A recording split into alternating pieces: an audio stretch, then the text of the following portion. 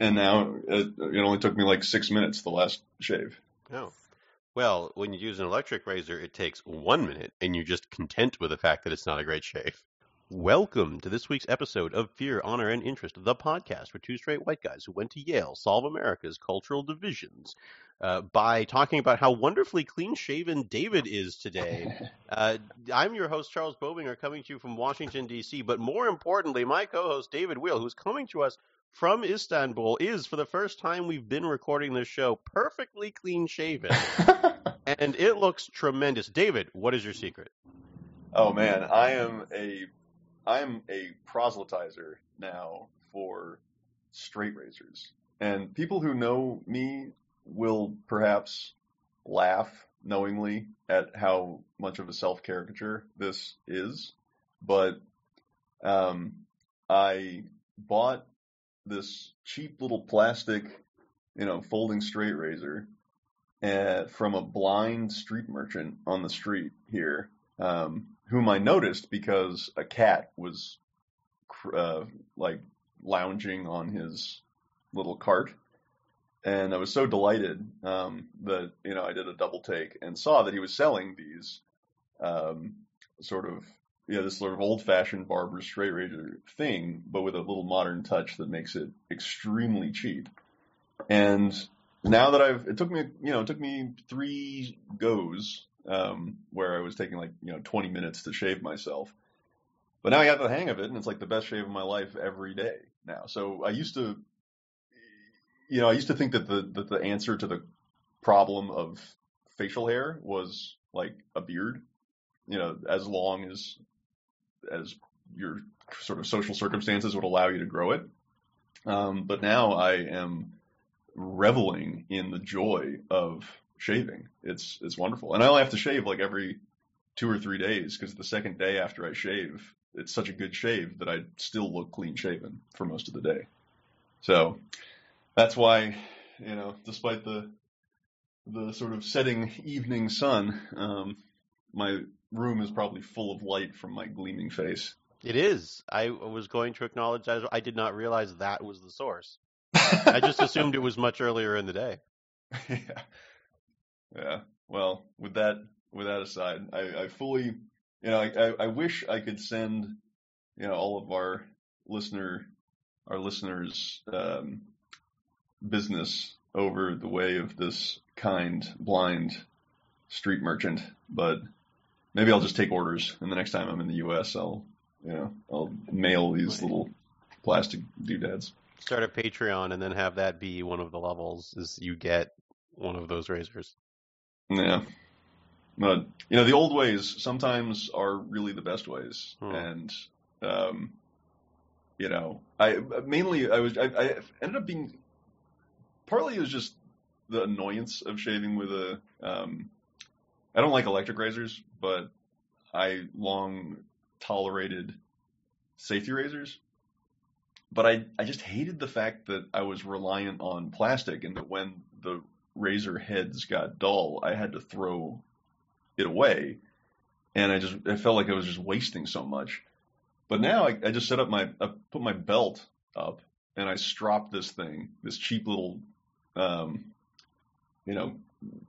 extremely cheap little razor, and I sharpen it as I go. And so I've been using, it's just amazing. It's just wonderful. So very efficient, very cheap, and better. And the only difference is that it takes a little bit of skill, but you learn the skill, and now no one can take that away from me. And it's just cheaper, faster, and better. And it's not faster. It's not faster. It's just about as fast, but cheaper and significantly better. But the streets are filled with the corpses of people who did not develop the skill quickly enough. Yeah, right. It does. I've seen Sweeney Todd. I know how it goes. Right. And even, when you're shaving your neck, like the visual as you look into the mirror at yourself is a visual that appears to be that you're about to kill yourself. And so it's quite bizarre. And I still haven't gotten used to that visual. But, then you just don't kill yourself. You just shave the hair off your neck. And it's really quite wonderful. No. Well, I will bear that in mind. So that's the end of my public service announcement. And then I will keep using my electric razor because I don't really care what kind of shape I get. Yeah, well. I just want it to take less than a minute. Yeah. Speaking of people who care about the results of the actions they're undertaking, we had several airstrikes into Syria recently, which every time, so the last time that we made airstrikes in Syria, before you go too far into the details, I just want to point out what a great segue that was because of the analogous phrase from these decades of war that we are engaged in of counter-terror missions referred to as mowing the grass. Yes, where the grass is what feeds the grass the blood. And then what feeds the grass the blood, exactly. Yeah. This phrase from this beautiful essay in the Times from yesterday, Phil Clay, right? Yeah, so, right. Habitual, regular, seemingly unending, and one might think, perhaps there's a better way to go about this if we are engaged in something as monotonous and banal, but devastating as, as this war. But there's also the poem, The Grass, which, I don't know if you're familiar with that one, but it's about how the grass covers everything, and it cites a lot of the famous battlefields and how what's now there is the grass growing over the bodies. I'm not familiar with that, but I'll look it up. Yeah, that is... I feel horrible that I just forgot who the author was. It appears to be... Could it be Carl Sandburg? Yes, that sounds right. Yes, it is. It's Grass by Carl Sandburg. Okay. So yeah, that's that analogy has been around for a while. Yep, there you go. And yeah, it's. I remember last year when they made the first strikes into Syria and Trump's approval rating went up, and people were talking about how, Obama never did anything with this, and now finally Trump is doing something with this. And then a few days later, there were stories about, okay, the airstrip they attacked is already functioning again. And nothing happened, and there was no follow-up. And it was almost the parody of U.S. Foreign policy in areas like this, where, I remember going back to the Clinton administration, I have memories of people talking about how we would just shoot a few missiles into a problem area and declare that we'd done something. And then we wouldn't approach back to it. I think I have a recollection of when Clinton ordered the strikes into a couple of places in, I think it was the Sudan, and the Sudanese government was claiming they were just normal pharmaceutical factories. But at the time, a lot of people were immediately saying, "Oh, he's just doing this to distract from the impeachment scandal." And now here we are, 20 years later, with a situation where a lot of people are saying, "Oh, he's distracting from whatever by just lobbing a few missiles in without making a real commitment to it." And I think Fox and Friends had actually had some saying where it was like, "Oh, Trump is so brilliant, he's distracted from these things by launching missiles," because Fox News is a caricature of itself. Right. So I don't know, David, what's your take on the Syria strike so far? Are we actually doing anything here, or is this the caricature of Americans just lobbing some missiles and then forgetting about it? Right. Yeah, I think it's a good reference. I forget the name of the facility, but this scandal that Noam Chomsky, I think, still describes as a war crime. So the Chomsky, the Intercept crowd, Glenn Greenwald, these types of people, focus on that as a real war crime against the Sudanese people, because indeed it was just a pharmaceutical facility, and it, speaking objectively, probably did, end up leading to the premature deaths of a lot of innocent people because they, bombed this crucial infrastructure in a very poor country. And so the fact that, here we are 20 years later with such analogous events in the news is quite disheartening. But moments like this just reveal such a depth of pathology in the way that people on all sides of whatever combination of political spectra talk about this stuff, because it's like, okay, this horrific chemical weapon attack is recorded. People around the world see it. We aren't supposed to use chemical weapons, and people are not supposed to use chemical weapons at all. Governments maintain capacities for chemical weapons use as well as defense because that's what governments, specifically militaries, have to prepare for. They have to prepare for the worst. So we have these capacities, but we're never supposed to use them. Assad is using them on his own people. So what is there to do? What does one do? Some people say, you said something like, the way you just phrased one of the things you said just now was, oh, here's Trump, launching these missiles without a follow-up plan, without really committing to it. I think the most vigorous attacks of the military action are, not based on the idea that it's not committed enough. The most vigorous attacks are coming from this kind of internationalist left saying it's illegal. There's no authorization for it under American or international law, and it's neo-imperialism. It's totally illegitimate, and that's not even getting into the sort of conspiracy theory left who say, this is a false flag. It's a fake event that the American imperialists are provoking in order to invade another Arab country. Not even getting into that. There's a good argument, that it's not covered under the extant authorization for the use of military force passed by the Congress. There's a good argument for that. There's a good argument that it's not sanctioned under international law.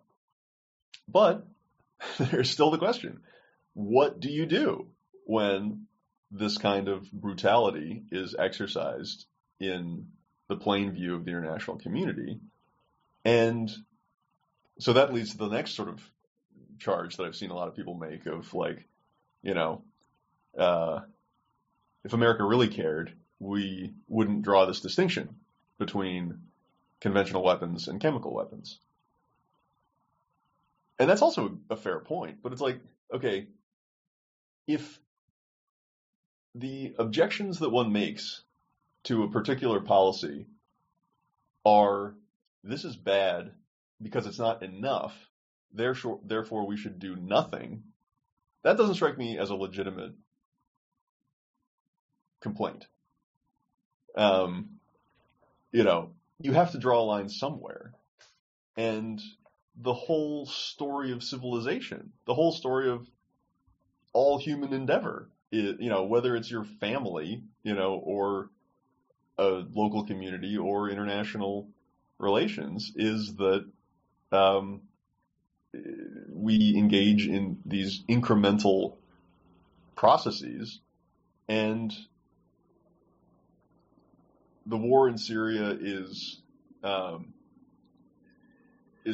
catastrophic mess that the Syrian people have been suffering for far too long, and a signal that chemical weapons are one step too far is probably not, in my view, so I'm just putting my cards on the table, probably not a bad thing. Probably not a bad thing for Syria and probably not a bad thing for the world. Now, the question is, back to what you were saying before, does it actually do anything? Does it mean anything? Trump did this a year ago. Clinton engaged in, let's just say, an analogous operation 20 years ago. Does American power actually result in any meaningful change for anyone when it's just this kind of press a button, blow some things up? Particularly after telegraphing, we're gonna strike you, so you'd better move all your planes to the Russian airfields that we're not going to attack. You'd better send all your troops home so that they're not in the barracks, and so no one, so there's no significant degradation of the regime's military power. And that's a different question, but the question of whether it was effective is one set of questions, and then the bigger question of was it legitimate, entails another set of questions. And people are like mixing them up. Right. It's hard to keep them straight. So, yeah, but anyway, it's true, and I think that my framing of the situation does sort of show a little bit about my thinking compared to everyone else's, which is that I always view these sorts of strikes as, all right, what's the follow-up plan? Are we committing to this? Are we doing something here? Or are we just doing what we've done before where we refuse to commit and don't really have much impact on anything? And that's my framing when I look at a lot of this stuff. And I'm not somebody who is pro-war. Obviously in a general context, most people would not say that they are. But I was opposed to the Iraq War starting when so many people were in favor of it. So my natural inclination is to not want to go to war places. But I do have this view reflected from my view of history, which is that you need to commit when you're ready for something like this. And sitting back and lobbing a few missiles, I don't, especially as you said, the way we're doing it where we warn them in advance, they can minimize the consequences to it, or the last time when the airstrip was working again within a few days. I mean, what's the point? What are you, it's just like you shouldn't make empty threats. You shouldn't make sort of empty attacks in the sense that if you say there will be consequences for this action, and then the consequence is that we launch a few missiles that have an impact, sure, but relatively little impact. I mean, what is that really doing as a deterrent? It's not like Assad's going to go, oh, well, my use of chemical weapons and my slaughtering of my own civilians, I clearly shouldn't have done it because they damaged this airstrip for a few days. Right. And then he's not going to trust the next threat. Yeah, I mean, there's a good question of whether prestige and credibility matter as much as some Beltway pundit people claim that it matters. We have to do this because our allies expect it, and in order to maintain credibility in front of our allies, we have to take this particular action, whether it's the Syria thing or anything else. We have to maintain deterrence against our enemies, and in order to maintain deterrence, we have to be, deterrence also requires credibility. So we must take XYZ policy action in order to maintain credibility. It's intuitive, but scholars debate, how significant it really is. But this seems like whether you believe it or not, this kind of action just seems perfectly tailored to make a small group of Americans feel like something was done. Right. Without caring at all about the effect on the ground, as you said, which in my mind, I think probably credibility does matter in a certain way. Part of the problem is that in the last 20 years, it's quite obvious that America is not collectively as a government or society capable of committing to really make a difference in the rest of the world on these big political problems, militarily at least, that, there's an appetite for it in some sectors, but not in others. And because of our divided society, these limited wars get whipsawed this way and that based on news cycle and electoral cycles. And it seems like, our enemies and friends have learned that lesson very well. And this seems like the latest example of the sort of perverse implications of that, where it's like, we showed them a lesson, and then he gets the generals to come out and say, we showed them a real lesson. They will think hard about their actions in the future. And almost certainly, just from reporting, allegedly the Russians are delighted that that the strikes were as limited as they were. And so we've, it sort of gets to your point, is like, by striking in this way, we undermine our own deterrent credibility, because if we didn't strike, then at least there's the sort of question of, okay, if America's military is sent to do something, maybe it will be really bad for us.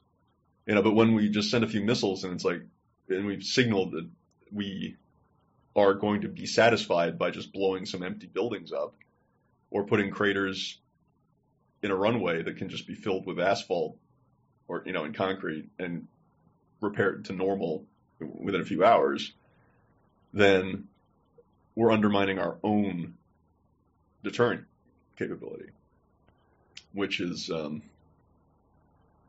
think is what happened here. Right. I mean, it makes Trump look like it's a caricature of the Trump that we've been talking about, which is the petulant child who launches out at something that's slightly ineffective, but it's really more an expression of his rage or his childishness than it is of anything that accomplishes a goal. Yeah. Although, to be fair, I have mentioned that this has been an ongoing problem for the U.S. It's not something that's unique to Trump, that we will suddenly launch strikes that are not that effective. Although I have noticed that in Trump's case, both of the strikes were really precipitated by him hearing about a particular attack that was particularly bad. I don't recall Obama or George W. Bush being particularly prompted by individual events quite the way Trump seems to be. It's almost as though Trump isn't paying attention until he sees a big news story about children hurt in a chemical attack, and that makes him mad, and then he attacks, and all the horrible stuff that goes on in between, he's just not noticing. Yeah, I don't think I'm going to blame Trump for that in the way that I think you just were, because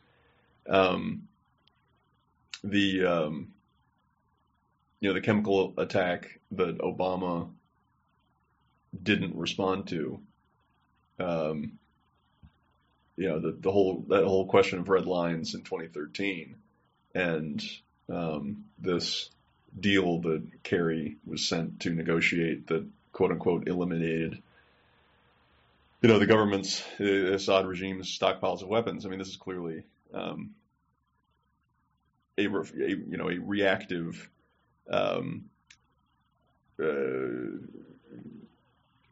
a set of policies that, even though it didn't result in a strike, the impetus to make the strike was also the result of a single news event, piercing through the kind of general din of barrel bombs and unremarkable atrocities that theoretically should be just as much of a spur to action as this, as this other source of death. It's like, once the person's dead, it doesn't care they don't care whether they were killed by a bullet or a machete or an explosive or a nerve attack, a nerve agent.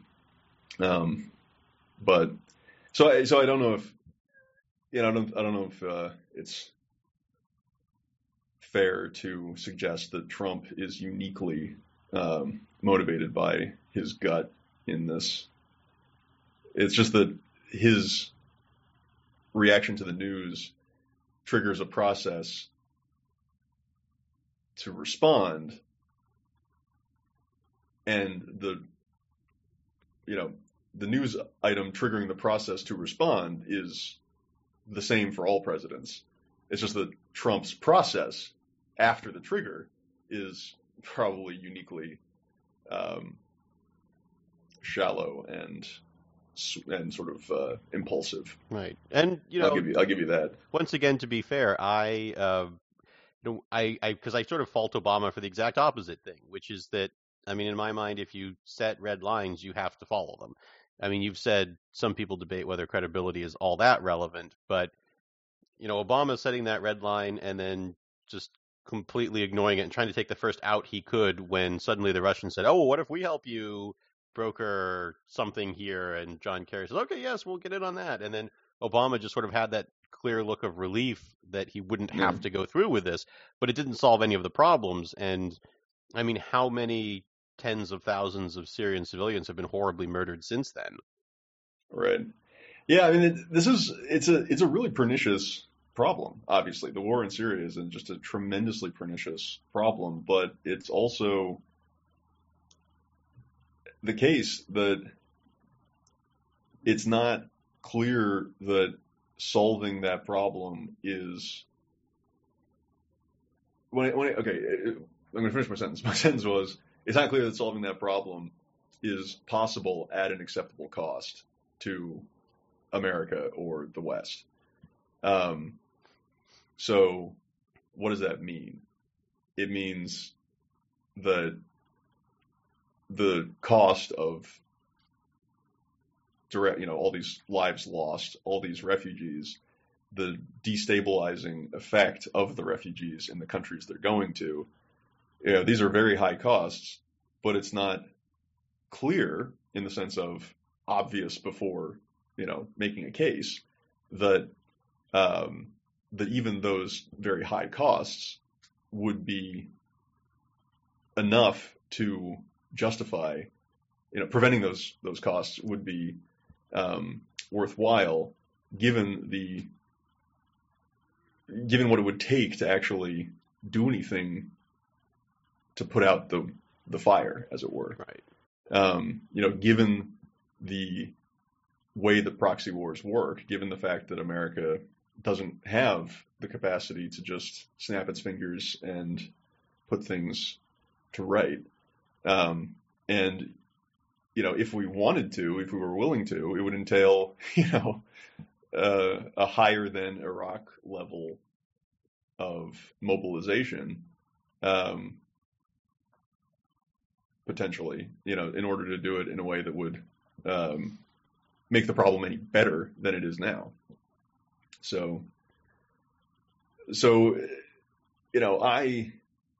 I'm not gonna, I can't change what I said. I was pro, I was supporting a more robust, immediate move in the beginning of the Syrian civil war to make it clear that Assad was going to go the way of Gaddafi. That's what I wanted. That's what I believed then was the right thing to do. But obviously Obama chose a different path. I think, though, that he did not choose, it's not like limp-wristed. He just decided, look, they gave me the Nobel Prize. Nevertheless, I'm the American president, and Syrian blood is not worth as much as American blood. And so we're not going to get involved we're not going to get involved above the minimum capacity to try to support the rebels just enough to keep them in the field and pursue certain, of our objectives. But, after Iraq, we're just not going to get involved in, Iraq 2.0.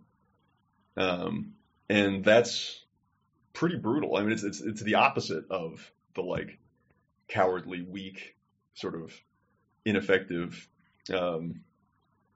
caricature of his policy. It's it's quite ruthless and cruel, which are not words that are generally applied to Obama. But it's not obvious. Again, you have to make the case. You have to argue that it was the wrong policy because it's inhuman, it's cruel, it's ruthless, it's awful. But the situation that we're in is all of those things. The situation that we would be in if American forces were more directly involved would be all of those things, and Americans would be dying. Right. So yeah, it's a depressing world we live in. What can I say? I certainly agree with that. Of course, as David says that it is a depressing world we're living in, he reached over and turned on a light and to compensate for the setting sun outside his window that had caused him to become progressively darker throughout the course of this conversation. Maybe so my mood will be. Well, it is better to light a candle than curse the darkness, sir. Yeah. And that you have done. That's a good, nice. But that's also I'll take that as a segue to go back to the my sort of beginning to defend beginning to sketch out how a defense of the Trump airstrike might be made, which is that it's a step in the direction of setting a precedent or upholding the precedent that chemical weapons should not be used against civilians. That's a good precedent.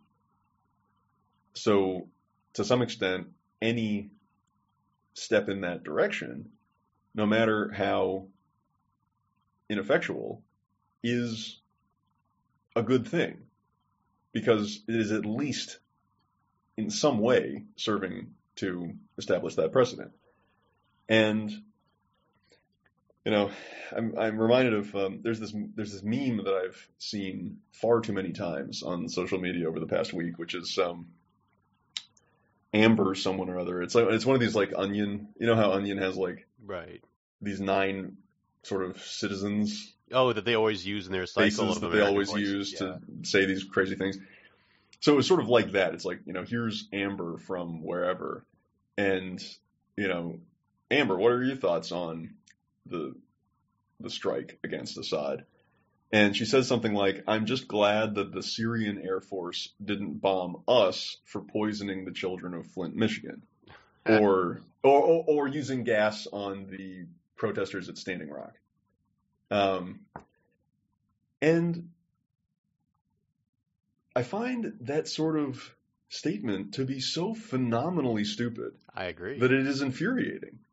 Because Standing Rock it was great. The protesters, there was amazing reporting done of the way that the local, not even local, the Native American peoples from across the U.S. were sort of resurrected by their, communities were sort of resurrected by their activism on this issue, where they said, we won't be erased from this country. This is our land. You can't do this to us. And the way that people were motivated to join that, it's quite inspiring from a perspective of people engaging in active citizenship and forcing their voice, into the public consciousness. I was following that. I supported that. Standing Rock was a good thing.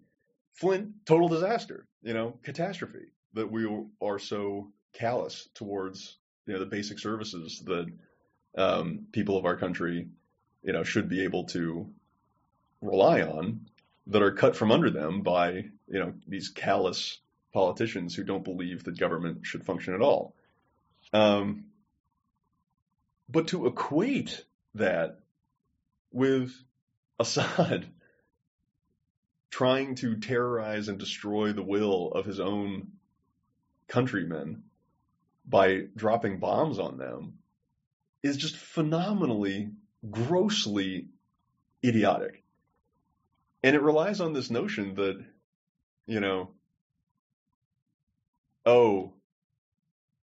we in America should be glad that Assad didn't bomb us, that the Syrians didn't bomb us. It's like, because America and Syria are the same, right? Like, America is obviously, is obviously the premier global power in the world. And to pretend that all countries are the same and that, if we did this thing, then, we should just be glad that these other countries aren't doing that thing to us, is making the mistake of taking the goal and value of the United Nations, where theoretically all the countries in the world have an equal seat at the table and an equal ability to voice their concerns and vote on matters concerning the world, which is a remarkable achievement in the history of the human race. As our dear Paul Kennedy describes in his book, The Parliament of Man. It's an amazing achievement, despite all of its flaws. But to confuse the norm and the pursuit of a world in which, all countries would be treated equally, with the reality of America standing head and shoulders above any other country in the world in terms of its capacity to achieve things on the global stage, is just insanity. It's just dumb. It's like, yes, I agree with you. We should be moving towards a world in which international law works and it binds everyone in the same way that laws should be applied equally to everyone within a society. And, we all agree, and that democracy is important, and individuals should all be. I'm going to make an analogy here that, like, all countries are not the same. Yet we can pursue a world in which, countries are treated in a certain way of equality. And there's an analogy there to democratic systems where, like, people are not exactly the same to everyone, to one another.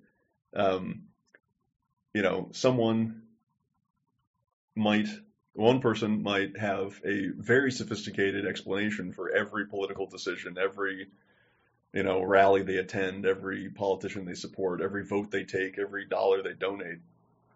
And someone else might, be responding to, like, reality TV shows that they watch, or the voices in their head, or,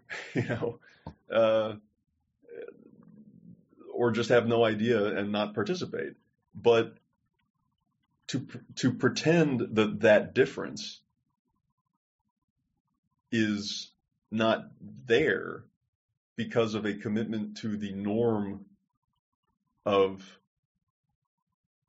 equal protection before the law, and one person, one vote, is just to make a mistake. It's just to make an intellectual error, because we can acknowledge the difference. And in fact, it helps to acknowledge the difference because it makes the moral commitment and the political commitment to creating a society in which people are treated equally and in which all individuals are granted the dignity and respect that they deserve as human beings,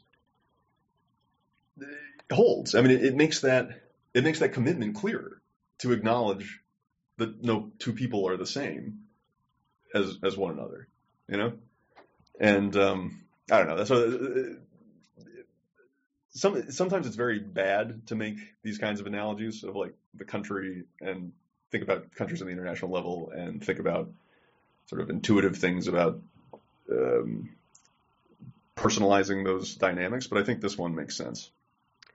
If I was able to explain myself. That did not go the direction I thought it was going to go. I thought you were going to mostly be concerned about the stupidity of the actual elements of the comparison, which is to say that, what happened in Flint was a tragedy, and it was to some extent foreseeable from poor decisions, but it wasn't an intentional poisoning of the people, or that what happened at Standing Rock was not the use of chlorine gas. I thought you were going to go on about how it was stupid to equate the atrocities committed by Assad with mistakes or heavy-handedness on our part on some Well, situations. I mean, that should go without saying. Oh, okay. But I would hope that would go without saying. That's true. It's like obviously absurd, but then, it triggers that was like the low hanging fruit. So that's I'm why glad you got the low hanging fruit. No, that's a good point, I guess. That is something where we expect our listeners to be able to make that sort of be aware of that sort of problem without us having to get into that. Yeah. But did the point I make any sense? I mean, some of it did, although I imagine a lot of people would hear that. People who don't already agree with us would probably hear that and not feel like there's enough of a reason for why the U.S. Should get to be treated differently to some extent. I was also a little surprised that in your discussion of the United Nations, you did not bring up the Security Council, which is a codification of that. So, like, it's actually there in the rules that these 5 countries get to be better than everyone else. And some of them are just legacied in at this point. Yeah, right. Right, and that's a very good follow-up. I stopped myself because I wanted to make sure that I wasn't completely going off into my own head, and that I was articulating an idea that made some amount of sense to other people. When I go back and edit this, I'll have a much better idea of whether it made sense. Okay, well, we can hope, but but that mentioning the Security Council is a very good point, and I think it goes into what I meant to say, which is that there are good arguments about expanding the Security Council. As you said, at this point, the UK, it's like a joke that the UK is on the Security Council, other than the fact that it has nuclear weapons along with France. I mean, that the idea of countries that have nuclear weapons being on the Security Council makes sense on its own terms in some way, but but then you have to put North Korea on. Right. So, I mean, well, sanctioned, acceptable sort of nuclear weapons covered by the international consensus. Obviously, they would not be on the list. But not North Korea, but India. Right. That's quite a big and powerful and rich and growing country not to be, on the Security Council, given that, France and Britain are on there. There are good arguments to be made for expanding the Security Council, but it would behoove those arguments to accept the reality of the Security Council, right? Rather than just saying there should be no Security Council, all countries should be the same, there should be no war, there should be no death, there should be no misery, there should be no sadness. It serves to be a little bit realistic about the status of the world that we're in and the mechanisms that have been put forward to move us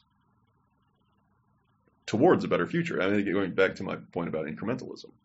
Right. And, the other interesting part about the Security Council is Russia being there is also sort of an artifact of the times in which it was created.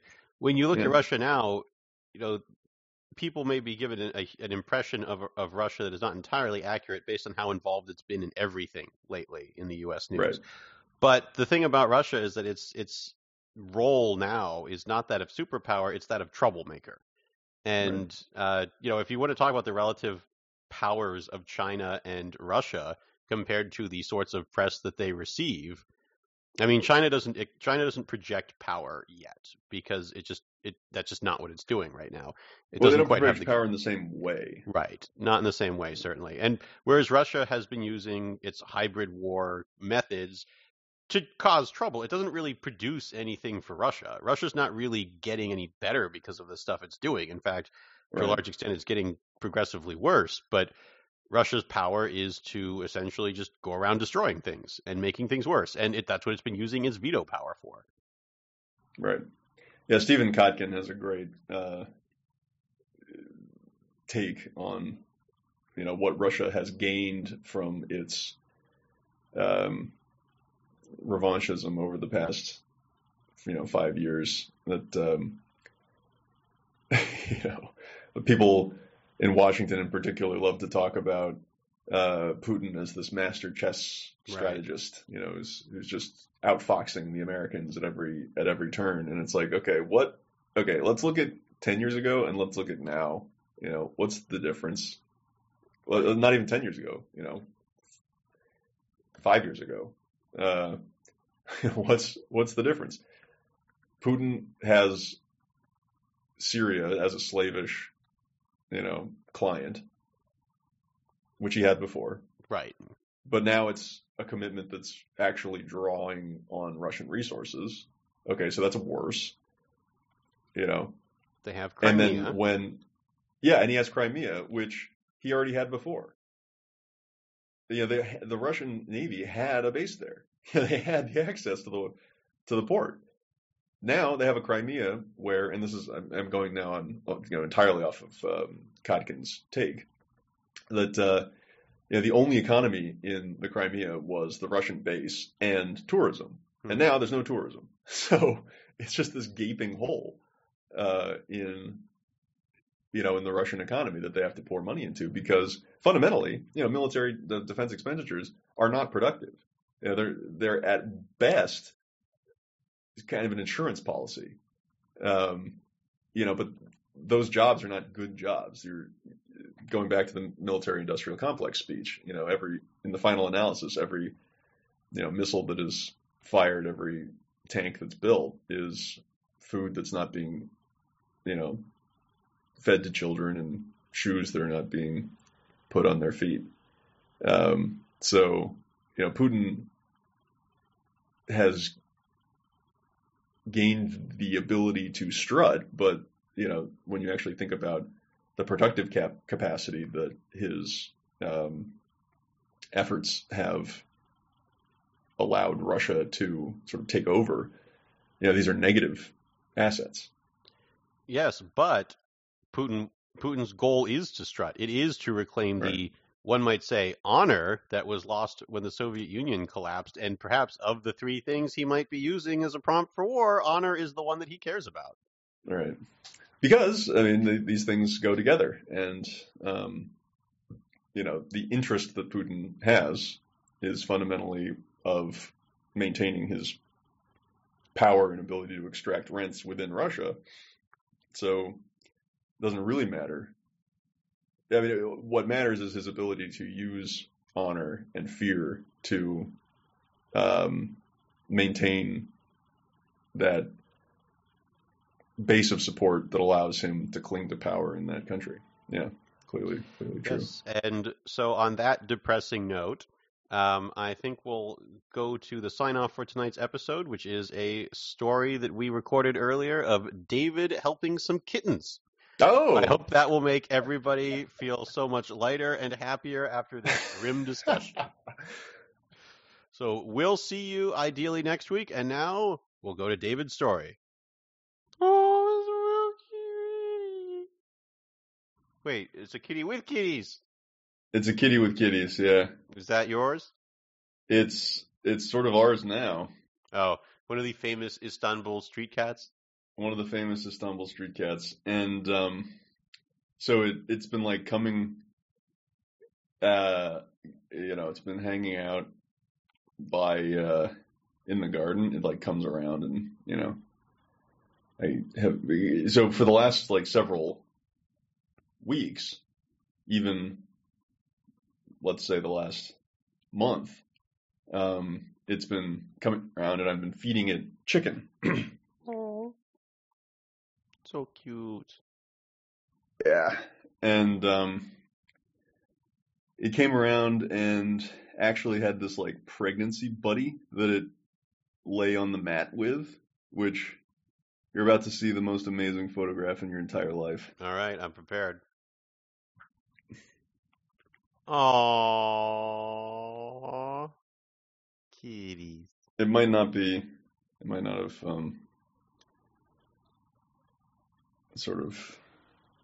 Yeah, no, It's that's the the wrong. cat that's there for emotional support. That's the cat. Well, they're both pregnant. Oh, they're And both pregnant. They're Oh. both pregnant. Oh. It's amazing, and there's several in that. I wish I had a kitty. In that vein. And anyway, so the tabby one stayed, and I guess the calico, you'd call it, sort of very light calico. Like a pastel calico. Yeah, that one went off somewhere else. And then this one stayed and gave birth like 3 days ago.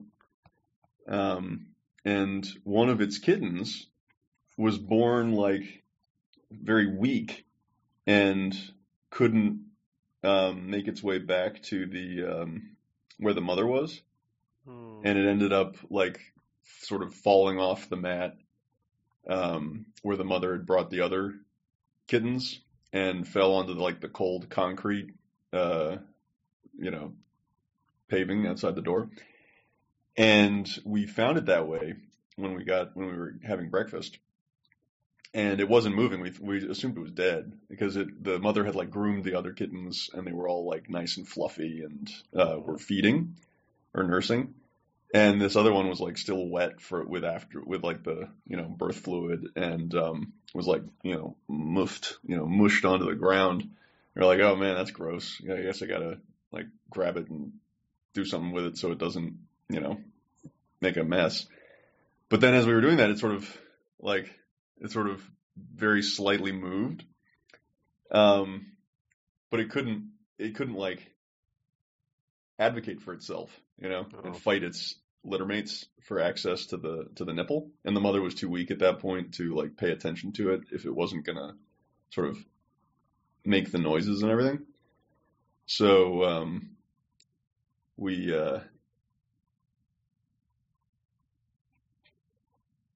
brought it inside. Aww. And nursed it. Kittens are a surprising amount of work when they're just born if you're not like. Well, what was amazing was we just sort of did that, and then we were able to put like 5 milliliters of warm milk into it, at which point it was started moving around and chirping. And so I thought, okay, before any more time passes, now it's going to be able to make enough noise to get its mother to notice it. So we can, the mother will either notice it and be like, you're not my baby anymore, in which case, now we know what we have to do, or, would notice it and be like, hey, come back here. Here's another nipple, And so fortunately it was the latter. And so now they're all happily nursing. But it's like a great satisfaction that I saved the life. Aw, that is adorable. My sister used to foster kittens that were rejected by their mothers, and I heard it was a tremendous amount of work, because there's just so much that they cannot do for themselves early on. Right. We're so used to only thinking of humans as the species that like is completely helpless when it's born. Right. It's apparently kittens are close. Well, it's that like, mammals are completely helpless when they're born for a certain period of time. Yeah. And humans, it's like that time is it's like 5 years. 5 years. Yeah, exactly. Or like 8, Yeah. I have no idea how kids work. Yeah, I mean, it's sort of, I guess, if they're old enough to work in a mine, I guess they're, So like I guess 4. they're not. Yeah. Yeah. Well, that's certainly true. And so this is why we have so many kids who are pro-Trump, because he's bringing back all the mining jobs for kids. Right. Right. In fact, I could almost imagine a Trump campaign doing an ad about like excited kids going to work in the mines that are reopened.